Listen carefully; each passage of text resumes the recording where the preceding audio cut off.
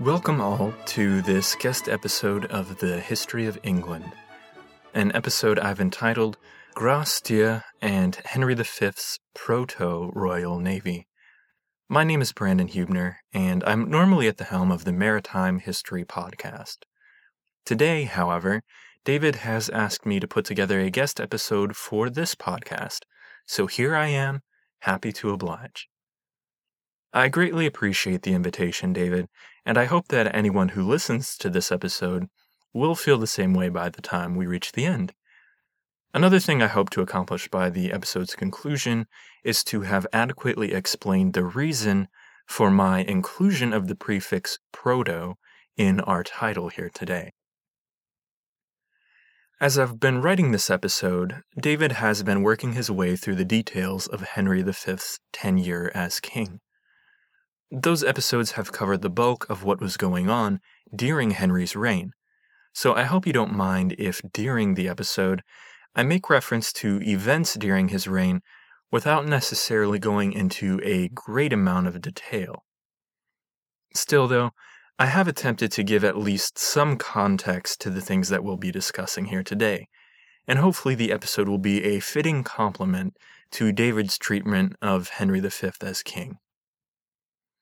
Today, we're going to focus on Henry's involvement with the resurgence of the English naval forces, albeit the brief resurgence that it ultimately turned out to be. That's the episode in a nutshell, anyway. And speaking of nutshells, I think that the story of the Grâce Dieu gives us a good look into the dynamics of naval and maritime thinking during the latter part of Henry V's reign. But that comes in the latter part of our story here today. For now, let's go ahead and see what Henry was up to during his early years as king. I think I'm on safe ground saying that Henry's most oft-remembered success was his victory at Agincourt. However, while Agincourt is deserving of the fame it receives, victory there was only the first step in Henry's campaign to retake the whole of Normandy. After 1415, England's forward progress was heavily dependent on their being able to maintain control of the sea, something that Henry had seen coming and had been preparing for since before his accession to the throne. In 1410, when Henry temporarily held the reins while his father lay ill, the royal fleet comprised a grand total of 2 ships. Upon his accession in 1413, he'd already grown the fleet to a total of 6 ships. And then, following Agincourt, Henry kicked the royal shipbuilding campaign into high gear. The plans and preparations for this resurgent royal fleet had been percolating since before Agincourt, but in medieval England, shipbuilding was an expensive and time-consuming endeavor. That being said, it wasn't much of a hindrance to Henry's aim of enlarging the fleet. Rather, Henry only paid for the full construction of 4 great ships, the massive clinker-built carracks that we'll discuss later on, in addition to 8 smaller ballingers, or barges. The rest of Henry's war fleet was made up of repurposed prize vessels, and the huge bulk of ships that were used for transport or commerce were merchant vessels, privately owned and impressed by the crown. Before we move on to look at just how Henry utilized his fleet and expanded it over the course of his reign, I was pleasantly surprised to learn during the course of my research that even during this pre-Age of Sail period, the crown supplemented its warship fleet with either privateers or pirates. I say either because the crown saw them as privateers, but English merchants were sometimes on the receiving end of the privateers' privateering, so some Englishmen saw them more as pirates, and the French certainly did. The most well-known of these early privateers were John Hawley the Elder and Younger, a father and son pair who each served as mayor of Dartmouth and as multiple-time MPs for the same town. While they retained honor in their localities, Both Holleys gained reputations as being of a piratical persuasion, each in their turn. The elder Holley, who died in 1408, had amassed a fortune thanks to both his mercantile ventures and his capture of prize vessels during his exploits at sea. This dual source of income for Holley the Elder gives us a good point at which to discuss the realities of life in an English coastal town during the 100 Years' War. The presence of war forced the inhabitants of coastal towns to defend their shipping and shores at their own expense, especially in the times before Henry V came to power and began placing a more heavy emphasis on naval defense. These coastal towns made a fair amount of money through maritime trade, but when the war drums were rumbling, and even when they were barely audible for that matter, the people of towns like Dartmouth took to defending their interests by going on the offensive. Well, some of the people did anyhow. Holley the Elder gained a reputation for descending upon French ships and seizing their cargoes. In 1379, he was licensed to go to sea for 1 year at his own expense to attack and destroy the king's enemies. Essentially, Holley was an early privateer, preying on enemy shipping to supplement his own income, sometimes at the behest of the king, and other times not. These privateers/pirates were integral to England's naval defense, so their more dubious exploits were largely overlooked by the law.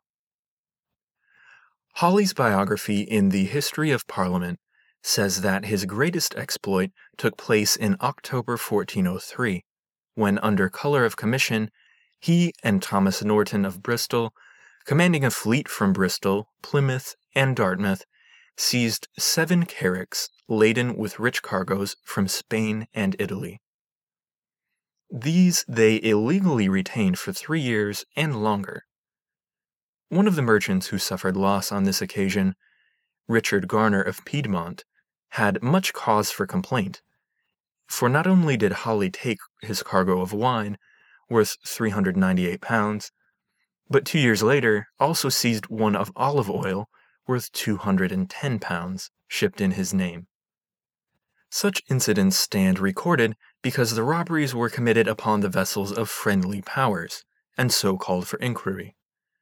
With the trading ships of France, there was constant, though less well-documented warfare. Holley the Younger seems to have picked up right where his father left off, gaining a reputation for piratical activity against foreign ships, even as the crown appreciated his contribution to the naval defense. Holley the Younger ended up getting in a bit more trouble than his father, though. He seems to have lacked his father's good judgment, for he made it a practice to prey upon merchant ships regardless of their country of origin. His relationship with Henry V was also somewhat tenuous. In 1411, the Prince of Wales named him as Under-Sheriff of Cornwall, yet in 1413, when Henry became king, he sent orders for Holley's arrest. On 19 June 1415, Holley took out royal letters of protection as a member of the king's own retinue for the invasion of Normandy, yet 2 years later, he affronted Henry by disobeying his command to come to him and his council at Southampton, and in 1418, his estates were temporarily declared forfeit. Holley seems to have re-entered Henry's good graces, however, as he later served at sea, under Sir Hugh Courtenay, patrolling the Channel in defense of the coasts, something he ended up doing for several years with a force under his own command. Henry died in 1422, and Holley the Younger outlived him by 14 years, but that's getting us somewhat ahead of ourselves. To sum up this rabbit trail which took us to Dartmouth, in the periods before and even during Henry's reign, England was heavily dependent on the naval defense provided by private merchants and shipowners, who sought to protect their own interests when the king lacked a naval force that could do the job. When Henry took power and decided to put together a fleet that was up to the task, He utilized the private shipbuilding industry, in addition to the private merchant ships that were already around. Since kings of medieval England never took up the practice of keeping a standing fleet, they'd also never had the need to exercise a constant royal control over the building of ships, let alone think about having shipbuilders or an industry that operated under royal purview. When Henry decided to begin building up his fleet, he took a more hands-on approach to the organization and construction of the fleet, though much of it was still accomplished through the commissioning of local shipbuilders to work on individual projects. As we'll see through this next example, this was a lucrative business for the shipbuilders and the men in administration of the projects. Lucrative to the point that a steady income from royal commissions could be a great boon to a town's well-being. The town in this case was Southampton, though technically, as we'll discuss later, Bursledon was more so the site of the shipbuilding activities. Either way, the local administrator for both Southampton and Bursledon was an MP for Southampton, a man named William Soper. Not long into his tenure as MP for the town, Parliament heard a petition from the townspeople complaining of the great decay of their town and asking for aid. Lucky for them, Southampton's location was integral to Henry's plans of raising a fleet, although its proximity to the channel and the relative ease of access from that body of water is what had led to the great decay of which the townspeople complained. You see, early in the Hundred Years' War, Southampton had been sacked after a French, Norman, Italian, and Castilian fleet had descended on the English coast and conducted a series of raids. This was common throughout the course of the war, as a main strategy of the French was to focus on the disruption of merchant shipping and to attack the poorly defended English coastal towns. This very weakness is what Henry hoped to remove when, in 1414, he tasked William Soper with the construction and refitting of warships at Bursledon, a smaller town which sat on the River Hamble, near Southampton. Interestingly, Soper had some privateering experience of his own, and although at least one incident gave him the label pirate in some people's eyes, he enjoyed a much better relationship with the king than did John Hawley the Younger. In fact, on 30 October 1414, as Henry was working up his plans for the invasion of France, Soper was paid £125 for the safekeeping of the St. Clair of Spain, a prize taken at sea which was then being renovated under his supervision. It took almost 2 years, but Soper completed the refitting of the St. Clair, after which time it was rechristened Holy Ghost of the Tower, and made part of Henry's growing war fleet. In total, Mr. Soper was paid over £1,000 for his successful refitting work, and he must have done a good job in Henry's eyes, because the work was only increased from that point. Bursledon became the site of Henry's naval proliferation, as dockyards and shipbuilding berths began to crop up in 1416. Before that, however, nearby Southampton was used as the assembly point for the fleet that Henry would use as transport for his army, the very army that would later prevail at Agincourt. So, in March 1415, Thomas, Earl of Dorset, Admiral of England, was ordered to cause all ships, barges, ballingers, and other vessels of England to be at the port of Southampton by 8 May. On 27 July, 2 officers were commissioned to seize all ships and other vessels of the realm and foreign parts of the portage of 20 tons and more in the port of London, and take them to the port of Southampton with all possible speed, to serve the king on his present voyage. The Gesta Henrici Quinti claims that the fleet which accompanied Henry to Normandy consisted of 1,500 vessels in all, though some modern historians view that number as being a bit of an overestimation. Still, Even if the real number was only a third of that estimation, a 500-ship fleet in medieval England was staggering. The pure number is staggering at least. Almost all of these ships were likely just transport vessels, nothing fancy and nothing groundbreaking. Several hundred were hired from Holland, and the rest were either hired or commandeered from Englishmen. Remarkably, for such a large fleet, Henry's voyage from Southampton over to France was largely devoid of military protection. As we've seen, work on larger warships had begun as early as 1414, but the time and money required meant that the August 1415 voyage, the one that resulted in Agincourt, was basically a transport mission protected by only 4 or 5 veritable warships at most. Even then, the warships saw no action during 1415 because the French and Genoese fleets elected to remain at home and allow the English to land unchallenged. Henry's army landed at Harfleur, successfully besieged the city, and proceeded on their way to Agincourt, where history was again made. The real fun from a naval perspective came in 1416, when the French attempted to retake the port city of Harfleur from the sea. Naval historian N.A.M. Roger recounts this naval battle off Harfleur in his book Safeguard of the Sea. He writes, "For their campaign to retake Harfleur, the French engaged a force of 600 Genoese crossbowmen, aboard 8 galleys and 8 carracks, which were based on the new harbor of Honfleur, across the Seine from Harfleur, and perfectly situated to blockade it. From there they put to sea to raid the Isle of Wight, and cruise off Portsmouth, while the English fleet gathered at Southampton. Finally, the Duke of Bedford got to sea, and on 15 August 1416, he met the Franco-Genoese fleet in a great battle off Harfleur.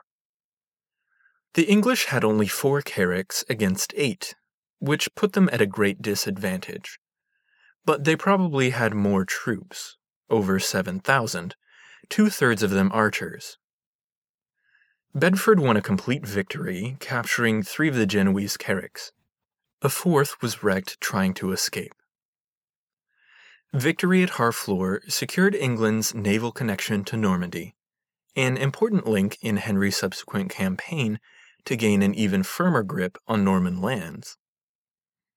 Not long before the naval battle off Harfleur, William Soper, back in Southampton, received a commission to build what was, at that point, the largest ship in England's history.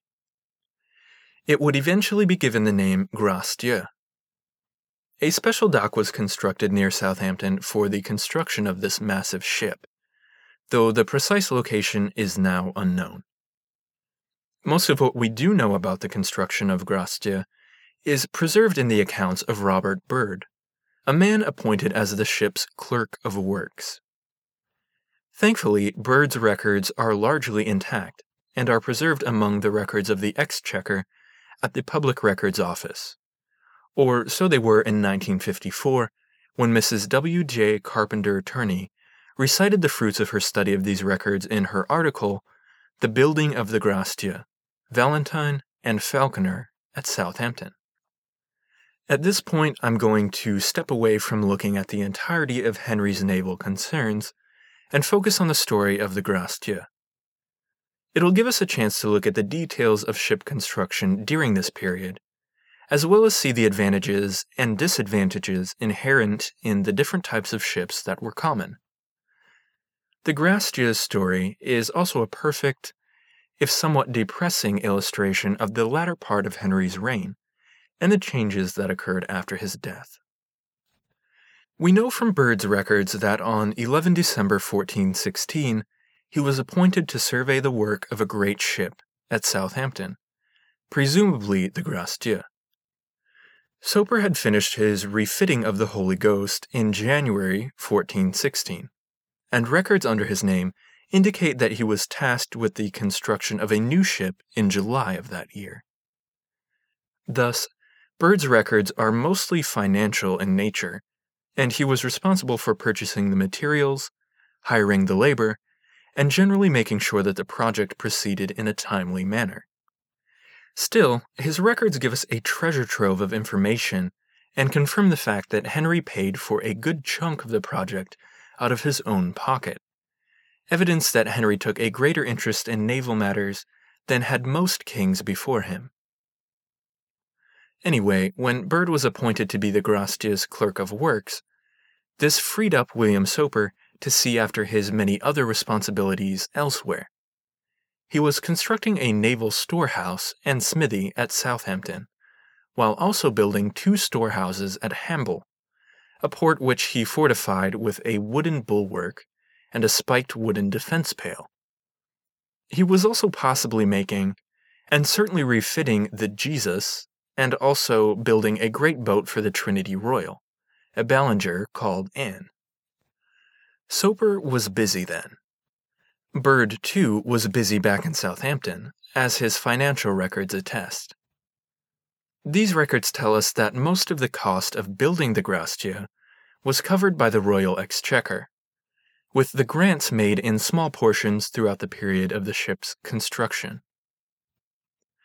Byrd's records are marvelously detailed, but for a short podcast, I imagine that the minutiae would be a bit dull. At the end of the day, Byrd's entire grant from the Exchequer came to 3,549 quid, 10 and 10. The king himself provided another 1,000 quid via a direct grant, so the Gracia can certainly be said to have been a royal ship. In addition to the financing provided by the king and the Exchequer, Byrd's records also tell us how he raised money by selling off surplus stores and provisions. Apparently this was common practice, to the point that surplus stores and even entire ships that were deemed to be surplus to requirements were sold off without much thought about whether they'd be needed at some point in the future. This was the way of doing things in medieval England, and likely this practice is a large part of the reason why a standing navy was never able to take root until into the 16th century. In a moment, we'll see how this practice played out following Henry V's death, as it likely would have played out at other points previous, after the deaths of other kings. Selling surplus stores wasn't an altogether bad practice, though. Byrd managed to raise a fair chunk of money by selling off timber that was unfit for shipbuilding, or by offloading scrap iron that would later be melted down. In toto, Byrd managed to raise just over £300 by selling off scrap and surplus timber, a testament to his skill as a manager of this large project.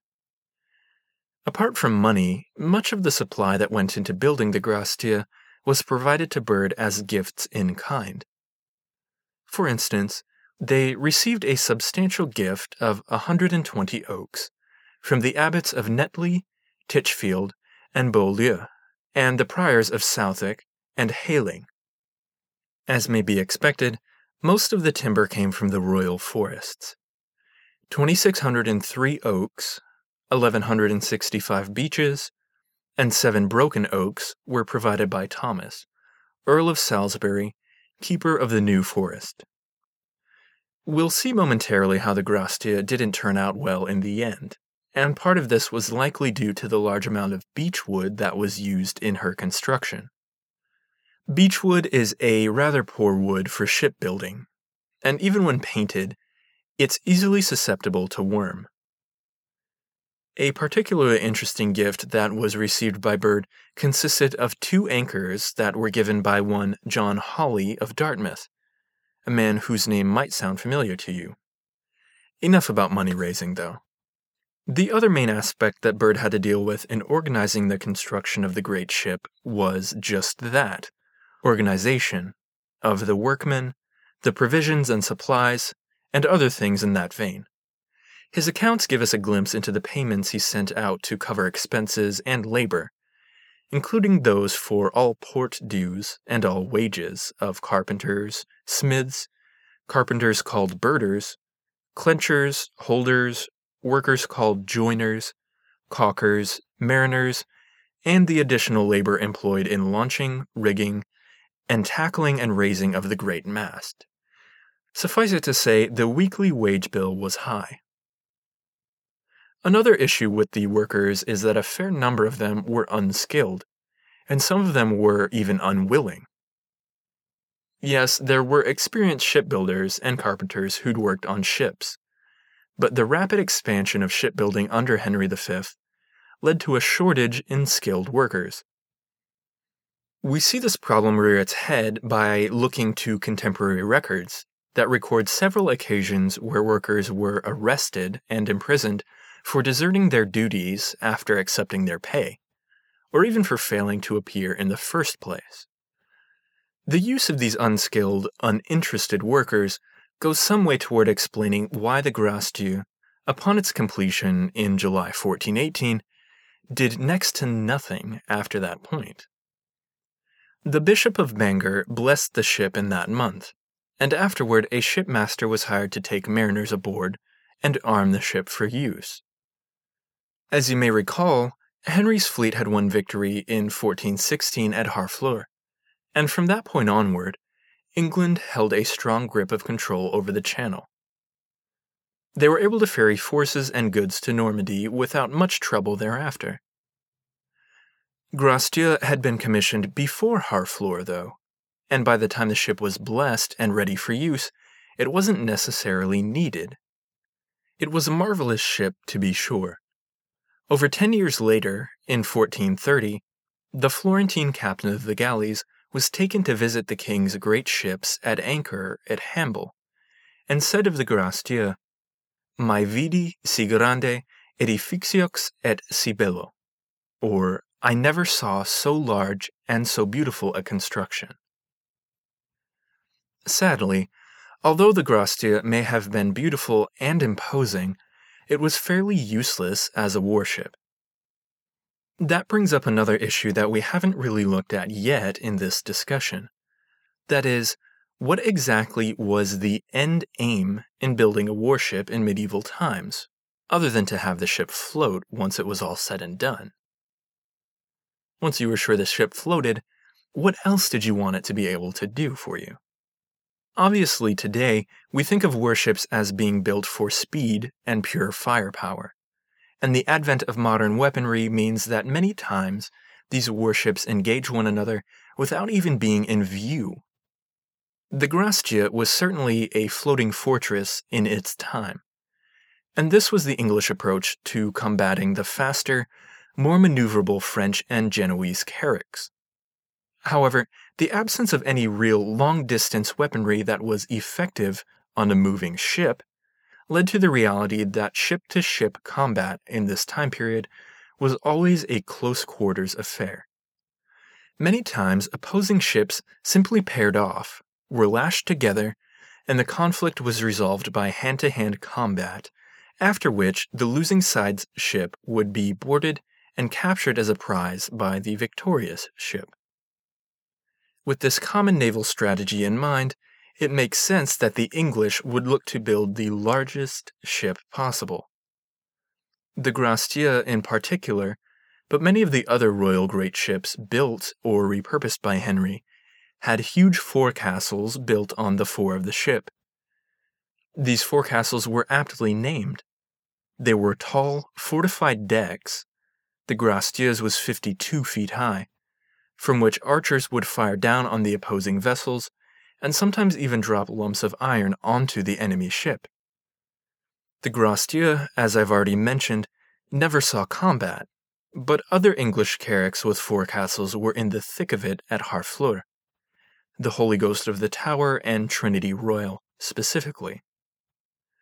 The English carracks themselves were actually copies of the continental style of building, but the English did what they could to beef up their ships. The Grâce Dieu is a prime example of this attempt to take the Genoese carrack style and expand it in both size and strength. Unfortunately, the attempt was one of the first, and it shows in the end product. Grâce Dieu ended up measuring in at 66.5 meters long, over 200 feet, easily. At 15 meters wide, and an estimated displacement in excess of 2,500 tons, Grastia was similar in size to Nelson's Trafalgar flagship Victory, and at least twice the size of the Mary Rose. Grastia was built in a clinker style, triple thick, to presumably strengthen the hull and make possible its enormous size. This triple clinker style hull was basically 3 planks nailed together and then fastened by a long iron rivet for reinforcement. Tar and moss were inserted between these plank levels for waterproofing. While this triple clinker construction technique may sound good in theory, it was simply not feasible for such a huge ship. Not to mention the fact that the shipwrights themselves were basically experimenting through their use of the style to build Grastia. We know this for a fact by virtue of something I haven't yet mentioned. That is, the decaying remains of the ship herself, sitting in the River Hamble where they've been for the past 6 centuries. More on that in a moment. The remains show evidence of timber that was hastily and somewhat shoddily fashioned. The construction was done in a rush, because a fair portion of the wood used was unseasoned timber.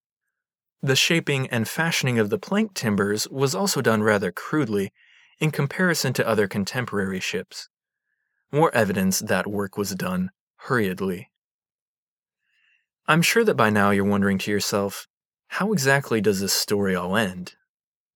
I'm sure that David will fill in the gaps as concerns Henry V's numerous other exploits. But for today, it's sufficient to say that Henry died in 1422, by which time England had largely gained control of the Channel and of the Norman coast, if not Normandy itself. There was no French naval force to speak of, at least not one that could be pointed to by the infant King Henry VI ruling council as justification for the expensive retention of his father's fleet. Soon after Henry's death, the council sold the entire fleet, save the 4 largest carracks, Grastia among the remaining quartet. The ship had made her maiden and only voyage in 1420, right at the time that England had secured control of the seas. At that point, England's needs shifted from a need for warships high above the waterline, and also the Genoese and French ships themselves, to a need now for faster, smaller patrol ships to keep England's coasts secure from raids. Grastia's sole voyage left from Southampton, and involved a curious incident with the sailors who had been commissioned to man the ship for the voyage. 2 specific gentlemen, William Mooring and Peter Garnies, were charged with taking muster of the voyage. In those days, muster was the means by which a record was kept of which men were part of the voyage. Once muster was taken, a man's name was on record, and any attempt to desert would then be easy to document. However, the taking of muster also documented a man's service on the voyage for the purposes of payment. So, a sailor had a vested interest in having his name on the muster roll. Try to keep these 2 divergent interests in mind as I recite the report of Mooring and Garnies about what happened during Grastia's only voyage. The early parts of their report recite their duty to take muster of the king's ships at Southampton, etc. The reports continue. Also, the royal commissioners aforesaid reported and certified to the king's council that William, Duke of Dartmouth, one of the quartermasters in a certain royal ship called Grastia, was reluctant to allow Peter Jordan, clerk of the same ship, to write down the names of the sailors who were on board this ship so that they might be certified before the aforesaid commissioners. But the commissioners many times requested him to let them have the roll. But Duke violently seized the roll of sailors' names out of the hands of the clerk, and himself threatened to throw it overboard into the sea. Also, the royal commissioners aforesaid certified and reported to the king's council that after the above-mentioned keepers of the sea had set forth from the port of Southampton to the open sea, a certain William Downing of Plymouth, John French of Dartmouth, Taylor, Thomas Sydenham, John Botterill, William Dutton, Walter Botterill, John Slee, John Oxon, Thomas Boyer of Tavistock, with many other in their company, rose up against the Earl of Devon, their captain, and the royal commissioners aforesaid, and William Payne, master of this same ship, and his crew, and refused to allow them to keep their station at sea, and forced them against their will to sail to St. Helens on the Isle of Wight, to wit, on the feast of St. Thomas the Apostle last past, and remained there, and again refused to sail to keep the seas. What exactly drove the only sailors to man the deck of the Grace Dieu to forcefully prevent muster, and then force the ship's captain to let them off on the Isle of Wight before the ship took to sea? Some have proposed the claim that these sailors knew the Grace Dieu was poorly constructed and would falter during its first true test at sea. The report, however, contains no explicit mention of such a fear, and other contemporary accounts demonstrate the general praise for the size of the Grace Dieu, but we really can't say with definitive assurance what caused the strange events that took place during Grace Dieu's maiden and only voyage. We can, however, definitely follow the brief balance of the great ship's life. After Henry's navy was sold off following his death, Grace Dieu was laid up in a mud berth, safe within the confines of the River Hamble, quite near where it was originally built. We have no indication that the ship ever set sail again. Apparently, on the same occasion that the Florentine captain of the galleys praised the beauty of the ship in 1430, he dined with William Soper on board the berthed ship. From there, the masts of the great ship were removed, and she was stripped of her equipment, left a great skeleton of Henry's naval ambitions. In 1439, the hull of the ship, all that was left by that point, was struck by lightning and burnt to the waterline. Her lower hull remains buried in the mud of the River Hamble to this very day, an apt microcosmic summation of the course of Henry's naval ambitions and the quick demise of his fleet following his death. That does it for me here today in this guest episode, and I want to again thank David for the opportunity. I didn't want to dwell too much on myself or my own podcast in the intro today, but if you like what you've heard, then please consider joining me and the crew of the Maritime History Podcast. The best way to do that is by going to the website maritimehistorypodcast.com. Even though we've only gotten through ancient maritime history thus far in our story, we are going to continue progressing and looking at maritime history of civilizations and cultures throughout time. It would be great to see our podcast expand, and I think that today's episode is pretty representative of what you can expect on a regular basis with us. As maybe a slight motivation to visit the website, I'll put up some pictures and maps to supplement our discussion today. I'm not sure if David will want to mess around with including them on the History of England website, but even if he decides to do so, I'll make sure to put the same things on my website as well. I'll go ahead and wrap it up with that, ladies and gentlemen. Thanks for listening, and I hope to see you in the near future over at the Maritime History Podcast.